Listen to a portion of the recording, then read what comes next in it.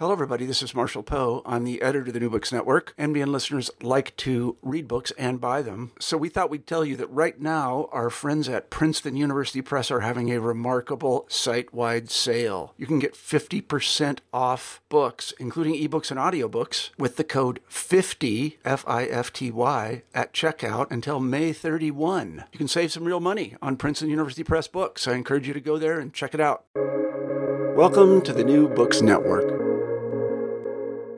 Hello, and thanks for joining us for this episode of New Books in Philosophy, which is part of the New Books Network. I'm Robert Talisse. I am professor of philosophy at Vanderbilt University. I co-host the program with Carrie Figdor, Malcolm Keating, and Sarah Tyson. My guest today is Cecile Fabre. Cecile is Senior Research Fellow in Politics at All Souls College, Oxford. She's also Professor of Political Philosophy at the University of Oxford. Her research is focused on central normative questions about justice, cosmopolitanism, and war. Her new book has just been published with Oxford University Press. Its title is Spying Through a Glass Darkly: The Ethics of Espionage and Counterintelligence. Now, on its face, spying and counterintelligence activities seem morally suspect. They tend to involve sneaking, deceiving, and manipulating, as well as various forms of betrayal, treachery, and disloyalty.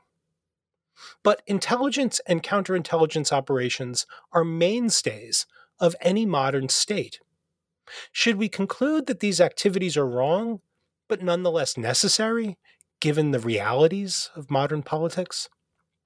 Now, in Spying Through a Glass Darkly, Cecile Fabre develops an intricate account of the morality of spying and counterintelligence activities. She argues that routine espionage activities are morally justified and even sometimes obligatory as a means to thwart violations of fundamental rights. However, she also argues that familiar forms of mass surveillance are unjustified. Now, as usual, there's a lot of interesting stuff to talk about here, but let's begin, as we normally do, with our guest. Hello, Cecile. How are you? Hi, Bob. I'm very well. Thank you. How are you? Oh, I'm doing fine today. It's really nice to talk to you. But we usually begin these interviews with the author of a fabulous new book speaking a little bit about herself. Can you tell us a bit about yourself? Yes, of course. First of all, let me thank you for having me on the program. I've looked forward to this, very much. So, about myself, well, I'm a moral and political philosopher, currently, as you said, at the University of Oxford. As I'm sure your listeners will have spotted by now and may know already, I'm French, but I've lived in the United Kingdom for 30 years, actually, 30 years, this year. So I first came over to do a master's degree at the University of York. Then I moved to Oxford to do my doctorate under the supervision of Jerry Cohen. And then I've moved around the UK, quite a bit until I came back to Oxford about 12 years ago. Now. As you said, I've worked a lot on theories of justice, cosmopolitanism, the ethics of war. I've also had a long-standing interest in the rights that we have of our own body, and I'm now moving into slightly different areas. I'm getting very interested in some of the ethical issues that arise from the protection of cultural heritage. On a less serious note, the one that is entirely relevant to what we are going to talk about this afternoon, I'm a massive fan of crime and spy fiction, which is one of the reasons why I ended up writing a book about the ethics of espionage. I mean, the opportunity to read Le Carré's novels and watch The Americans or The Bureau for work was just too good to pass up, really. It's always, I find, I've been doing this podcast for over a decade. It's always interesting to hear that kind of thing from an author, like what the background is to the interest in the topic that the book was about. Well, that's fabulous. So let's talk about the book. How's that? That's perfect. Excellent. Fabulous. So I suspect you get this kind of sort of background question a lot. So, like many political philosophers, I I myself, opened your book with a vague sense that some of the canonical political theorists, and I was thinking mainly of a sort of throwaway line in a paragraph or two in Hobbes on the Citizen. But sometimes you get in classical political philosophy, you get a sentence or two about spies and what to do about them and whether they're needed and how to reward them and how to keep them loyal and all the rest. But it wasn't until I got into the book that I realized how odd it is that the topic isn't more central, especially in contemporary political philosophy. Now, as you note that in the book, there is a literature about surveillance and technologies that rob us of our privacy, allegedly. But the practices of spying. Again, I suspect you're not alone in being a fan of spy novels and spy films. So it's kind of a puzzle that it's not more central to what political philosophers are doing. So let's begin then maybe with if you have thoughts about why it might not be so central. But then I want to move very quickly into your opening analysis of these sort of three types of approaches that are more or less explicit, sometimes only implicit in contemporary political philosophy, about spying, the dirty hands, contractarian, and just war accounts. So can you give us that background and then get us up and running? Excellent. So on the background, I have puzzled over why there is so little about espionage in contemporary political philosophy for years. Particularly in the last 20 years, which has witnessed an extraordinary revival in just war, theory. And as we all know, espionage is a handmaiden of war. So I simply do not understand why, philosophers of war haven't really thought seriously about espionage. I suppose, a partial and somewhat facetious, answer to that question is that in popular culture, we perhaps tend to reduce espionage to James Bond, and it doesn't seem very serious, to write scholarly articles about the ethics of James Bond. I'm not entirely sure whether there is a less facetious, answer to the puzzle. In any event, I realized, having worked and written on the ethics of war for a long time, that I really had to scratch that philosophical intellectual hitch, about espionage, hence the book. Now, as you say, there are broadly three contemporary approaches, which, for the reasons I've just given, are not very well developed. The dirty hands approach, contractarianism, and just war theory. Although they are not satisfactory, I want to stress that all three of them tell us something really important about the ethics of espionage, so they are worth investigating, in their own right. So if we start, with a dirty hands approach, it might be helpful first to remind ourselves of what is a classic dirty hands scenario. So a dirty hands scenario is one in which an official, for example, the President of the United States or the British Prime Minister, is presented quite official with a choice between two courses of action, both of which are morally unpalatable. And he chooses one of those courses of action. So in the classic case, for example, torturing a prisoner in order to find out where the dirty bomb, is located. And in so doing, he dirties his hands. And the reason he does that is that breaching, in this particular case, the moral prohibition on torture is not as bad as allowing hundreds of people to die, at the hand of terrorists. And so in the context of espionage, we could see or argue that intelligence officers dirty their hands to the extent that as intelligence officers, they must choose between, for example, not lying, not betraying, not blackmailing at the cost of being left in the dark, but on the other hand, committing those acts as a means to procure and protect sensitive information about national security. And they choose to do the latter. So on the dirty hands view, they dirty their hands, and they do so justifiably, for the sake of protecting lives, by means of protecting information about national security. Now, on the face of it, it seems to be a very plausible characterization, of what happens. And in that sense, the dirty hands approach is insightful because it tells us that when we think about espionage from a normative point of view, we have to find a justification for tactics, courses of action, which are morally unpalatable. The problem with the dirty hands approach, however, is that it does not allow for the possibility that the intelligence officer might in fact be acting entirely cleanly. So it seems to me that the presumption of the wrongfulness of, for example, deceiving or manipulating others can be lifted or overridden. And if that is the case, then the intelligence officer, to repeat, does not dirty his or her hands. And it seems to me that we have to be attuned, to that possibility.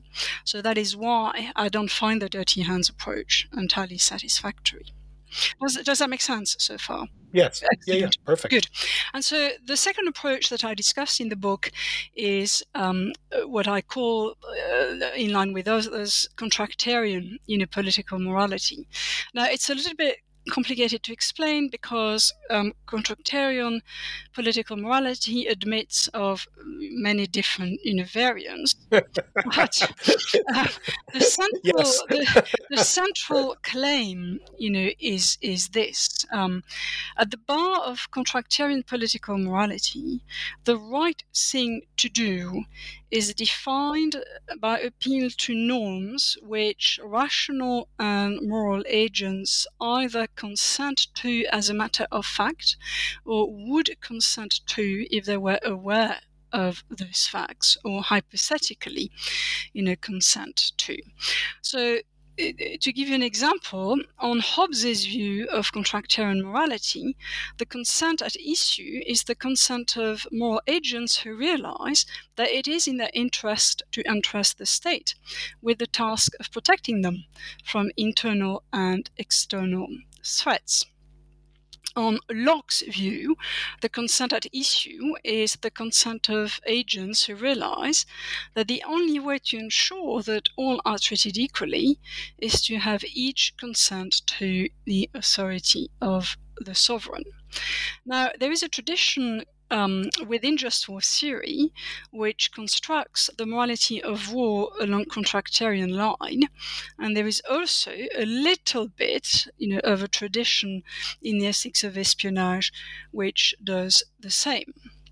So, for example, if we go back to Hobbes's view, the thought here is this: it is in the interest of intelligence professionals and the masters whom they serve to abide by certain norms of conduct when they carry out espionage, activities.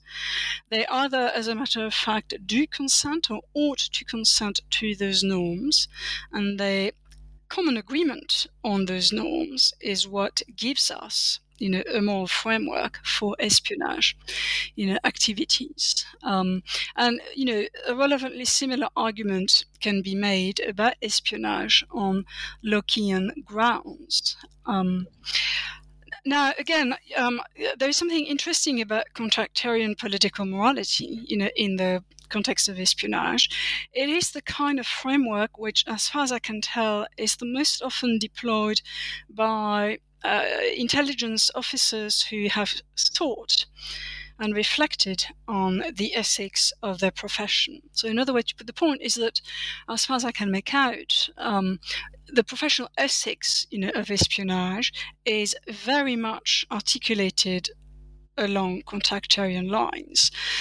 And although I do not myself subscribe to contractarian political morality, and I'll explain why in a second, it seems to me that in this field, as in the realm more widely of war ethics, or indeed police ethics, which is similar, it's important to be aware of the ways in which the professionals think, if only because one has a better chance of being listened to by them if one shows that one is aware of the philosophical assumptions on the basis of which they conduct their work.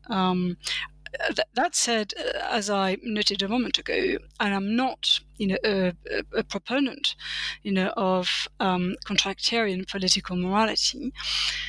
For a number of reasons. Let me, highlight two really. First of all, to be honest, the fact that some political communities and intelligence professionals have developed, shared understandings of what count as acceptable and unacceptable espionage practices, and the fact that they consent to those understandings, it seems to me, does very little to show that those practices, in fact, are morally acceptable.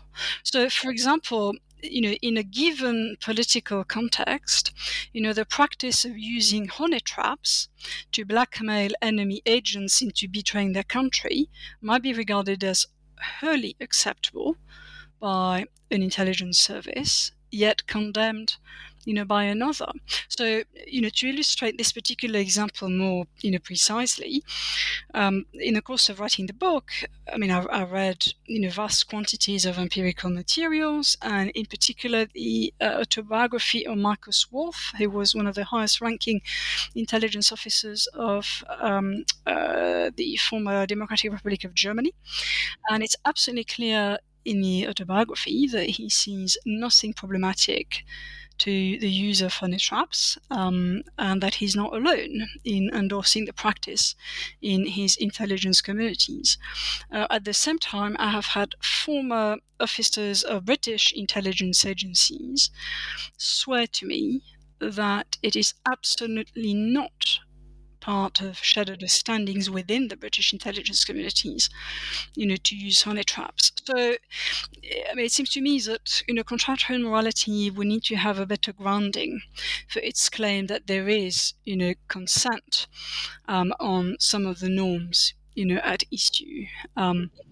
My second main objection, in a way, is related, to this.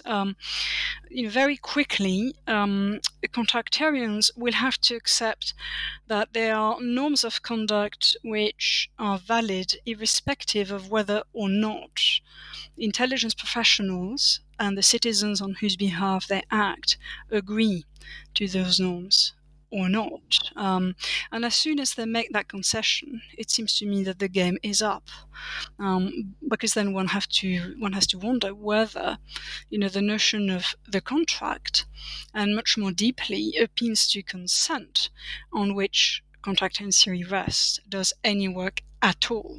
To get us to understand what it is that intelligence professionals are permitted or obliged, to do.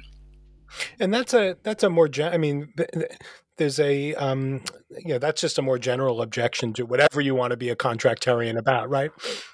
It's a good one. Well, I think it's a good one. I have long-standing disagreements about this, with some of my, colleagues, who have developed very sophisticated, accounts of contractarian political morality as applied, to war.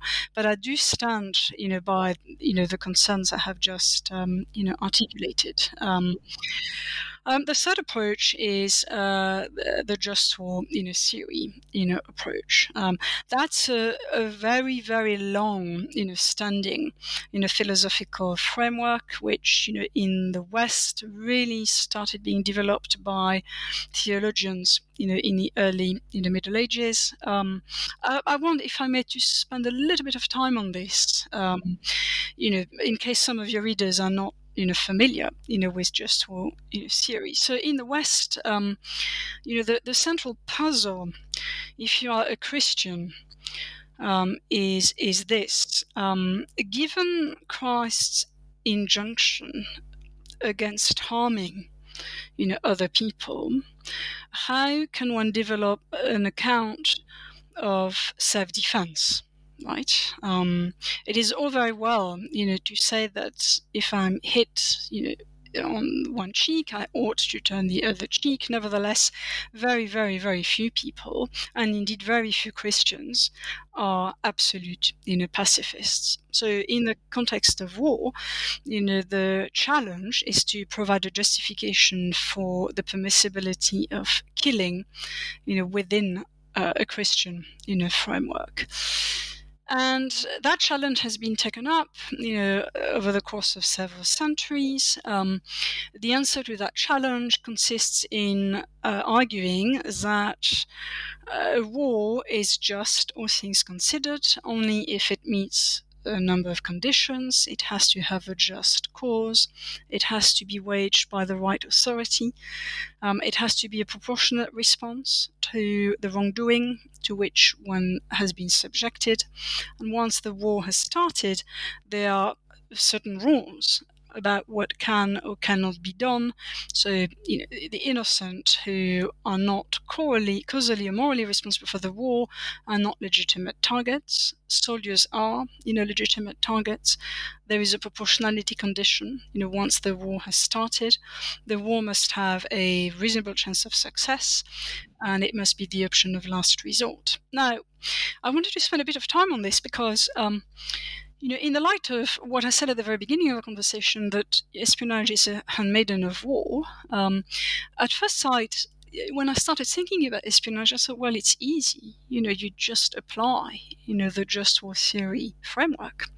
And then you have, straightforwardly, an account of the permissibility of espionage. And you have it not just within war, but outside of war, as well. So straightforwardly, you could argue that an espionage operation is justified if it has a just cause, if it is proportionate, if it abides by certain norms as to who may be targeted or not, and so on and so forth. So again, the just war theory framework is attractive. It tells us something about how to go about justifying espionage. And the thing that it tells us is that if we have any hope to justify espionage, we have to accept that we need to provide an account of defensive harming, harming in self-defense or harming, in defense of others. The problem, however, is that just war theory, as I've said, is concerned with justifying killing, or at any rate, very serious injury, to limbs and property, as well as threats to life. But at the risk of pointing at the obvious, to spy and to protect one's secrets is not at all the same as to kill. So an account of the ethics of espionage must be very sensitive to this important difference, between those domains of activity. Right, and I guess that in the espionage case, it would be, since it's so central to just war theory, that there be identifiable categories like aggressor. Yes. Yes. Who started it? In espionage, it doesn't seem like that's doesn't seem like that applies in espionage. Who started spying doesn't seem like the right kind of moral, doesn't seem like the same kind of relevant question as it does in the war case, right? That's good. So I think you're right. So this is interesting. So the contrast here, picking up on what you've just said, could be framed as follows. Well, look, when we start talking about the morality of war, are we not presupposing that there is a clear contrast between a state of war and a state of peace? And the norms regulating war are norms for exiting a state of peace and entering a state of war. And by contrast, it seems that, given that espionage goes on all the time, even among allies, it should be even amongst allies, it seems that the framework of the just war is not entirely opposite. Now, I'm very sympathetic, to this. However, one of the really serious philosophical and practical and legal, challenges for philosophers of war and lawyers who have to think about war is that in many more conflicts than used to be the case, certainly in the modern and contemporary era, the line between war and peace is really not as hard and fast, as we might think. And so, if that's true, then some of the worries that I articulate in the book about the ethics of espionage, worries which flow precisely from the fact that espionage is an ongoing state of affairs, those worries will also arise for those military conflicts which seem to be, by dint of how protected they are, ongoing states of affairs. as well. Right. Fabulous. So good. So we've got three accounts. Some of them are merely implicit in literature. Some are more explicit. They reveal something important. The argument is that they are deficient. So your positive account then begins with an insight. I think this is a really sound methodological thought, right? That if we're trying to figure out the morality of espionage, we need to begin with an examination of secrecy, because that's what espionage is always about.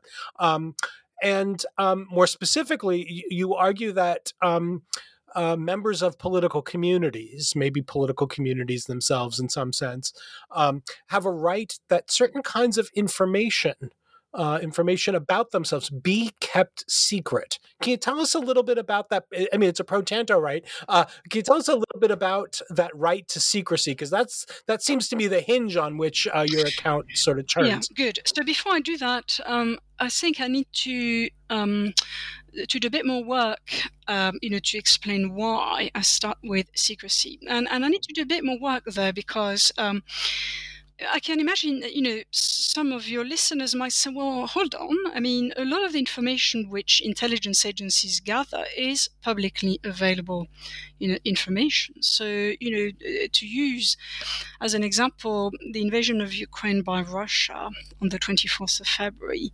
2022, well, Western intelligence agencies had known for months that Russia was gathering troops alongside the border. So there was nothing secret about that. It would be odd, however, to describe the activities of those intelligence agencies in the months leading up to the invasion as not being espionage or intelligence activities. In a similar vein, some of the information which intelligence agencies gather is portrayed as secret by the other side, but in fact it's not. The other side really wants us to have it, for example, in order to deceive us. But if the other side really wants us to have it, it's not true that intelligence agencies acting for us are in the business of getting information that the other side doesn't want us to have. So the relationship between espionage and secrecy is a little bit more complex, it seems to me, than we might be tempted to think, at first sight. Nevertheless, I do think that that relationship exists. So it's true that a lot of the information that is gathered by intelligence agencies is open source, information. It's available by satellite, observation, and so on and so forth. That, of course, is entirely compatible with the fact that the other side would much rather that we not have it. I can imagine that the scenario in which Russia, for example, might have wanted, to hide, the extent, of the military strength that it was willing and seemed to us to be able, at the time, back in February, to deploy.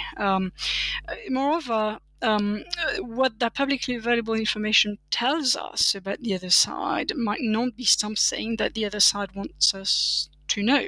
And finally, when the other side does want us to have that information, when it does so in order to deceive us, what we are in the business of really trying to find out is the real information that they do not want us, to have. So secrecy really, is absolutely central, and yet it hasn't really been looked at, by the scholarship on espionage. It's been looked at in a lot of other contexts, which are germane, but not specifically, in the service of scrutinizing whether espionage is morally permissible. So what I want to argue is that citizens of a political community have a presumptive right that some important information about themselves, qua citizens, so relating to national security, political agency, to their economy, as well as, in some cases, to their private lives,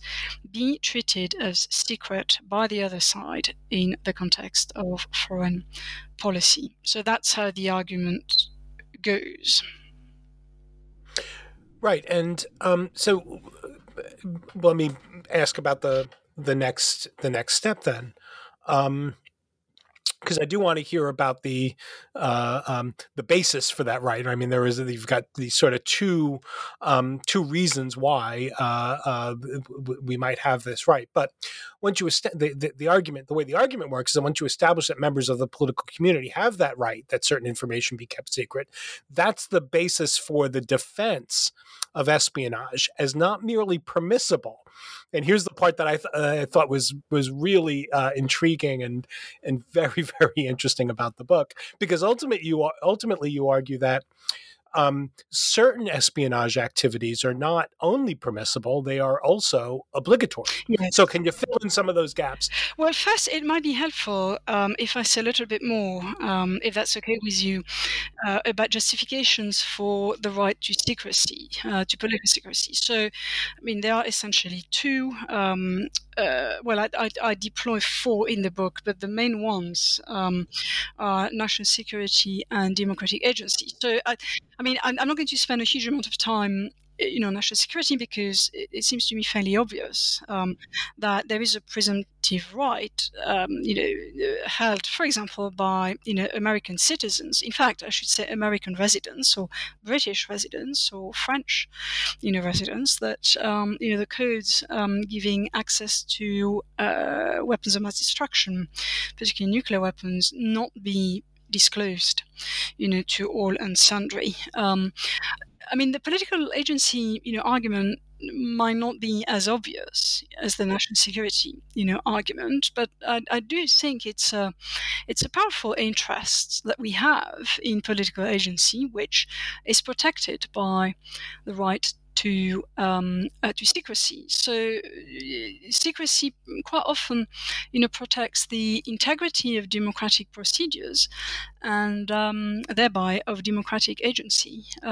It also secrecy protects individual citizens' ability to bring their political plans to completion. So let me give you an example to illustrate both the procedural point and the substantive, point. So procedurally, in a democratic community, we all have an interest in political participation, and in there being a formal connection between our individual preferences and political decisions. We all have an interest, in other words, in voting, in the context of national, elections in particular.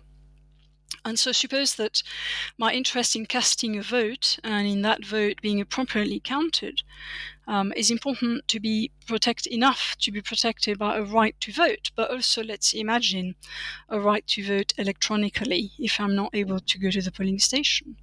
Well, that interest is important enough to be protected by a right that the cybersecurity measures taken by my government to ensure the integrity of the online voting system not be disclosed to all and sundry. So that's a procedural, point. But also, substantively, and particularly in the context of foreign relations, secrecy can act as a protective cloak, of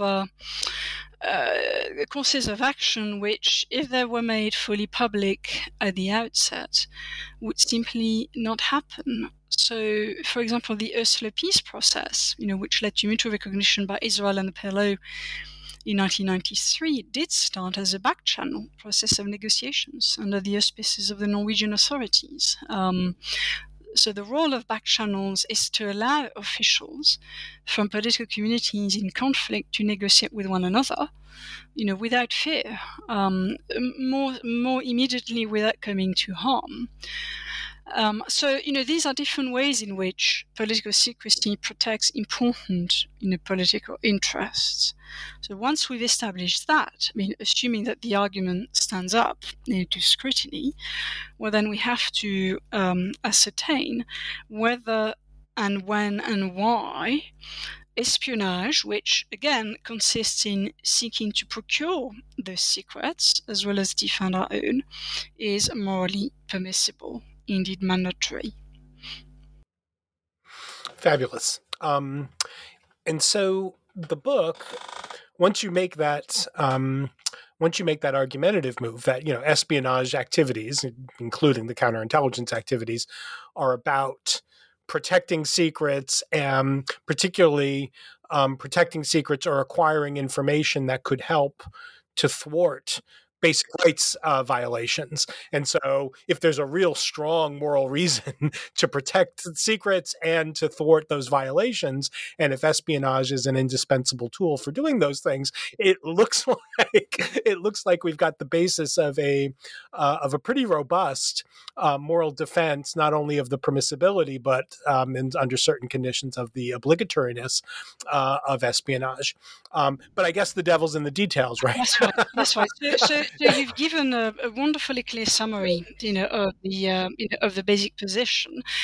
So let me now try, to defend the basic position, in a bit more detail. So let's start, with a claim that, espionage, for the sake of protecting fundamental moral rights, is morally permissible. So in my work in general, I like to proceed by way of analogies. Now, it's a form of reasoning which is a bit risky because analogies are not always illuminating, and they don't always take the place of more fully developed arguments. Sometimes, however, they are illuminating. And so the analogy that I always come back to here is this: if someone, let's call him Bloggs, tries to kill me without justification whatsoever, well, I am morally justified, I'm assuming for the sake of argument, in killing Bloggs, in self-defense. Now, if that claim is true, then surely I am morally justified in trying to work out how many guns Bloggs has at his disposal. I mean, that surely is not privileged information which Bloggs is entitled to prevent me from acquiring, at the point at which, it's absolutely clear to me that he will attempt to kill me with at least some, of those guns. And the point carries over, it seems to me, by analogy, to espionage in the context of war. It is not restricted, to war. So, as I argue, in the book, if we imagine a country which I call blue, and which embarks on a policy of undermining foreign leaders without warrant, for example, Greens leaders, on the grounds that Green leaders refuse to align themselves to Blue's national interests. And if we imagine that Blue's activities would be seriously harmful, to Green's populations, well, insofar as Blue acts unjustly, Green may justifiably appropriate of information which Blue lacks a right to keep secret about Blue's designs, information which Green needs in order to tailor its particular response. So, the case for permissible espionage, again, with a view solely to protect, fundamental moral rights, more precisely to thwart violations of those rights, the claim that espionage to that end is permissible seems fairly straightforward, to me. Yeah. But once the argument says that it's permissible in this straightforward way, and I think that you're right about that, then it looks like it's just a short step to it being mandatory in certain kind of ways, right? Yes, it is. It is. So what I find interesting is that the point has been made before, the point that espionage is morally mandatory, and it's been made very forcefully by, Sun Tzu, whose magisterial, treatise, The Art of War, ends with a chapter on espionage, on the one hand, but also by Thomas Hobbes. My defense of the duty to spy is very different, from Sun Tzu's, and Hobbes's. So for Hobbes, the prince is under a duty to spy because that's his job, as a sovereign. It's in his interest, to do so. He will not survive, as a sovereign under the terms of the contract he has passed with citizens unless he protects, the latter, and his duty to gather the information he needs in order to protect citizens, is grounded, in that prior, prudential duty. for Sun Tzu, the sovereign is also under a duty to spy, but very interestingly, in my view, the duty is owed to the sovereign's soldiers and citizens. So the sovereign owes it to his soldiers and citizens to shorten the war, as much as possible. And in order to shorten the war, and indeed also in order to minimize the damage that the war does to them, the sovereign has to, and it's a very strong it's a very strong must. He has to procure the information that he needs.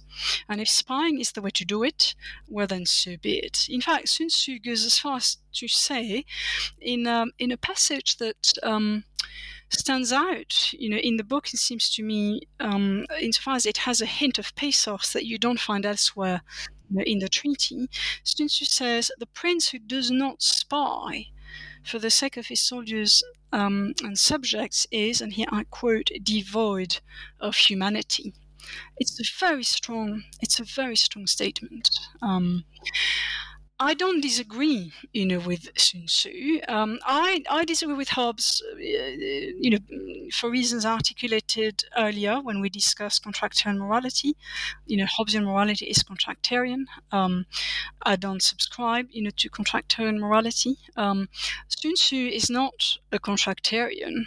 And I say this at the risk of, being anachronistic. But nevertheless, to reiterate, this is important. Sun Tzu grounds, the duty to spy, into what the sovereign owes morally at the bar of humanity to his subjects and soldiers. My defense is somewhat different. So I argue that although it is true that Green is under a duty to spy, for the sake of its soldiers and citizens, the duty is not just a duty to ensure that the war is shorter, than it could be, and therefore less harmful to them. It is also rooted, it seems to me, in a duty which a leadership has to its soldiers, citizens, and officials, not to expose them to the risk of committing a serious moral wrong. When we go to war, but the point also applies when we think, for example, about the imposition of economic sanctions or other measures short of war, we impose harms on a wide range of people, not all of whom are our fellow citizens. And there is always a risk that those harms will be wrongful. Harm. So there is always a risk, for example, that the military leadership will order, a battalion or, drone pilots to attack targets which in fact are not, legitimate targets. And it seems to me to be a serious dereliction of duty if that military leadership fails to procure information that would tell them that the target is not a legitimate target. It's a dereliction of duty not merely vis-à-vis the direct victims, of the targeting, but vis-à-vis those soldiers, themselves, and the less highly ranked, officials as well. So the duty is owed, by Green, in my recurrent example, to Green citizens and soldiers as grounded with Sun Tzu in a duty to spare them from the suffering of war or harmful foreign policy decisions. It is grounded in a duty to spare them from the risks of wrongful moral agency. And that risk is overlooked, in the literature. But it is also a duty which Green owes to Blue's innocent civilians, which otherwise, who otherwise would be subject to wrongful harming. That's fabulous. So I take that to be sort of the core argument, and then the rest of the book is devoted to particular tactics or forms or sites of espionage. And so, I'll just mention to the readers that this is a really, I don't know if comprehensive is the right word, but there's a lot going on in the book when it comes to the various kinds of tactics. And so we're just going to pick and choose here. So there's a chapter on economic espionage I'm going to set aside for the sake of time, although it was very intriguing. I want to ask about your analysis of deception and then also your analysis of treason. So you argue that there are some forms of deception that are practiced in the course of espionage activities that are defensible, even when they harm those who aren't acting wrongfully. So can you, which again, it was an eye-opening kind of argument for me. So can you run us through the deception argument, and then I want to follow up with the question about treason, which has a similar kind of structure. That's right. So, espionage, some definitions, in fact, according to the Oxford English Dictionary, definition, is inherently, deceitful. And in fact, Kant, who is one of the very few moral and political philosophers in the history of political thought, apart from Hobbes, to have talked about espionage, loathes, espionage. He dubs it that, I quote, infernal art. Note the contrast, with Sun Tzu. We have two very different kinds of pathos, here, and he loathes espionage, that infernal art, precisely because, to practice espionage is to deceive. Now there is a very well developed, really nice, really rich, literature in moral philosophy about Kant's arguments on lying in particular, but more generally the ethics of deception. And in the book, I avail myself, of that literature in order to, as you said, argue that deception in the service of espionage and counter-intelligence is sometimes morally permissible. In fact, I even argue that it is sometimes, morally mandatory. Now, I want to make a broader methodological point, which I was hoping to make at some point, but now I think is a very good time, to do it. So, in the work that I've done, particularly the work that I did a long time ago on the rights that we have of our own body, more recently, the work that I've done on the ethics of war and the ethics of espionage, I conduct, what we in the discipline would call, applied ethics. But the applied ethics I try to do does not simply consist in, taking a framework, so say Kantian arguments, about lying, and simply applying that framework to the applied issue at hand, here espionage. What I try to do is show how, by applying that framework to a specific, concrete, practical issue, we learn things about that framework, in return. So it's a back and forth, move, if you will, between, the foundational and the more practical. And I was very aware of proceeding, in that way, in the chapter on deception, because what I discovered when I started writing the chapter is that, well, of course, we have Kant's famous example of the murderer at the door. So the murderer turns up on my doorstep, asks me to tell him the whereabouts of his intended victim. Am I morally allowed to lie? Kant says I'm not. Most people say I am. Fine. But then when I started thinking about different kinds of deception and different kinds of intelligence, operation strategies, I discovered that there are many variations on Kant's initial example of the murderer at the door, which in turn tell us something about the ethics of deception that we might not have been aware of, before. So my hope is that what I say about deception in the book, the deception inherent in espionage and counterintelligence operations, might be helpful when we think about deception in other contexts. as well. So that's the general, methodological point I wanted to make. Now, I argue, and I'm not alone in this, that intelligence professionals, the leaders, and the citizens on whose behalf they act, who are relevantly similar to the murderer at the door, have forfeited, their claim not to be deceived. Depending on the nature of their wrongdoing, they have forfeited the claim not to be lied to. They have forfeited the claim not to be misled. By implicator, they have forfeited their claim not to have information concealed, from them. These are the easy cases. These are the people who are relevantly similar to the murderer at the door. Now, your question was more probing, more penetrating. It said, well, what about the innocent? What about those who are embroiled, in the deception operation, but who have nothing to do with the war, with the wrongful, foreign policy conducted by the regime?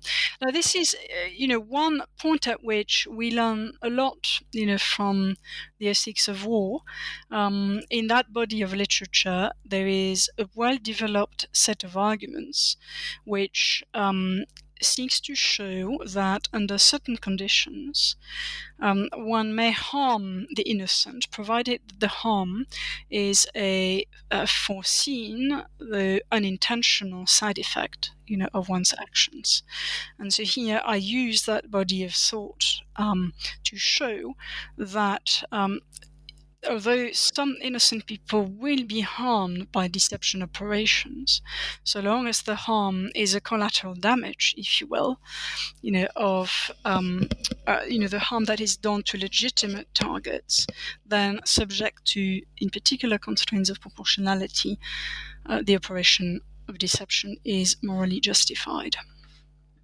Wonderful. So you've been very generous with your time, and I want, and we're running short here, but there are two issues that I wanted to invite you to speak to that come up in the book. One is the treason chapter, and the idea again is that in some cases, that there is a moral category, in your view, of mandatory treason. But I wanted also to make sure that we get a chance to talk about the last chapter of the book, which is about mass surveillance.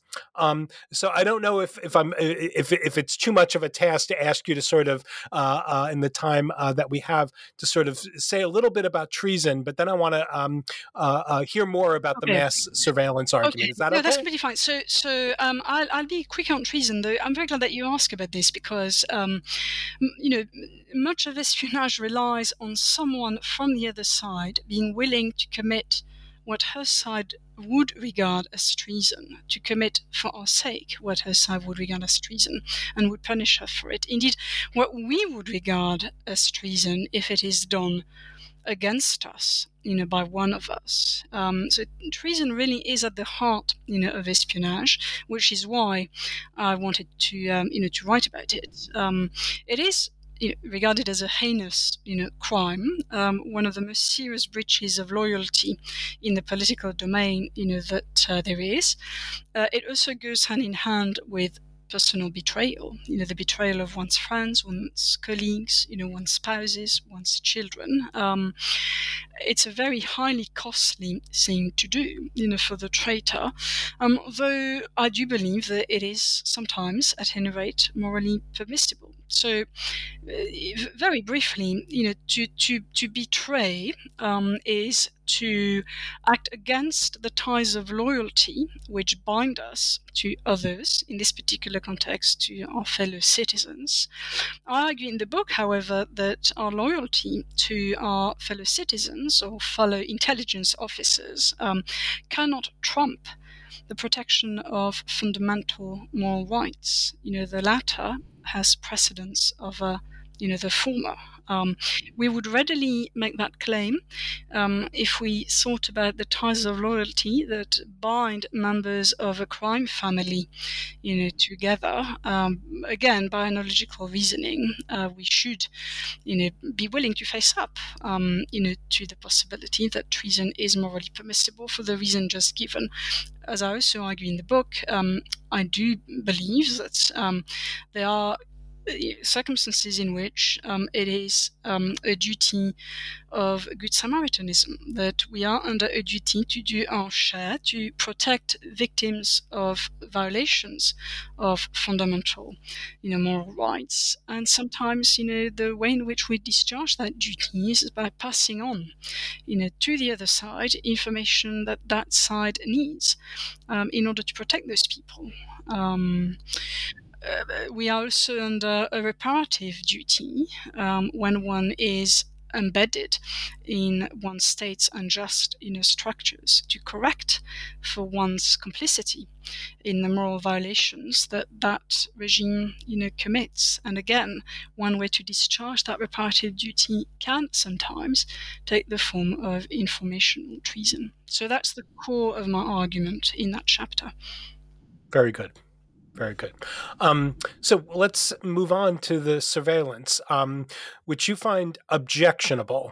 But the reason, the reason I thought, the central reason, there are lots of reasons, but the reason I thought was very interesting, mass surveillance is objectionable when it is objectionable because it entrenches unfair inequalities. Yeah. Good. Can you tell us a bit about that to wrap up? Yes.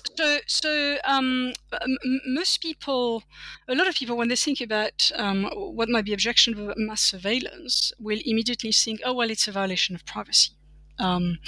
As implied by the word, surveil. And I agree that it sometimes is a violation of privacy, though not always. And I want to show that even when it is not, a violation of privacy, we have good reasons to be very deeply concerned about it on grounds of unfair, inequalities. And the argument here goes something like this: practices of mass surveillance currently rely on algorithmic, processes, and there are very good reasons to believe that those algorithmic processes in turn are parasitic on existing unfair inequalities. So as a result, decisions which are made on the basis of those processes worsen and entrench, those inequalities. So the argument, stands up if we can show why and how algorithmic processes are parasitic on existing inequalities. There is a mushrooming, as it were, literature on this at the moment, which I use in the book. The general claim really is this, that algorithms are only as good as the data which they process is, and the data on which they are trained, as well. And so, when the data is incomplete, corrupted, false errors can lead to mistaken ascriptions of responsibility. And that data is even more likely to be incomplete, corrupted, false when it tracks, existing inequalities. So let me give you an example. An important issue is that of what algorithms have been trained to identify as a normal pattern and deviations, from that pattern, and of what probabilistic inferences can be drawn, from that information. So one of the most interesting, bits of evidence, as it were, which I found, was a 2017 survey, conducted by the Pew Research Center in the US on patterns of gun ownership. So they correlate with political affiliation, patterns of habitat, gender, and ethnicity. So with that in mind, a white American male who owns several guns, who lives in the rural South, and who identifies as a staunch anti-federal state Republican, will fit very nicely what you may call a normal pattern of gun ownership in that country. A youngish American of Middle Eastern descent who lives in New York and does not record a party political affiliation will not fit. Now, suppose that the algorithm has been trained to identify, not entirely unreasonably, actually, attacks on civilians by young men of Middle Eastern descent as terroristic attacks, whereas attacks by white supremacists are recorded as mass shootings. Well, it's very easy to see why a red flag might be issued if a 30-year-old New Yorker who was born in Morocco suddenly buys guns, hires a truck, and posts anti-West, pro-ISIS messages on Instagram, but not if the messages are posted by a long-term white resident of Colorado who buys a bunch of assault weapons, hires a truck, and posts violent, anti-federal, and racist messages on Twitter. Now, I would like to hope that, in the light of, recent events, not just in the US, but in Europe as well, intelligence agencies have done some work, on their algorithms. But nevertheless, the example shows what is problematic, at the moment, about practices of mass surveillance, which rely, on those algorithmic, processes. Well, that's a fabulous, a very illustrative example.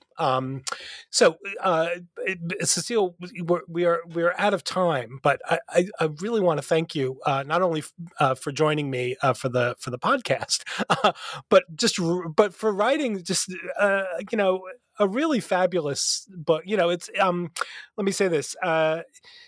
They're all. I like all kinds of philosophy books. Philosophy books that try to solve problems in new ways. Philosophy books that are wrong, but in ways that are innovative and interesting. But yours is a different kind of philosophy book that I like, which is the kind of book that shows me that there's philosophy where I hadn't noticed it before. Right. Well, thank you very much. That actually means a lot. So really, thank you very much, for this and for having me. Oh, it's really been a pleasure. So, listeners, thank you for joining Cecile and I for our discussion. To remind you, we've been talking about a fabulous new book by Cecile Fabre. It's titled Spying Through a Glass Darkly: The Ethics of Espionage and Counterintelligence. And it's just been published with Oxford University Press. I want to thank you, listener, for tuning in to New Books in Philosophy. Bye for now.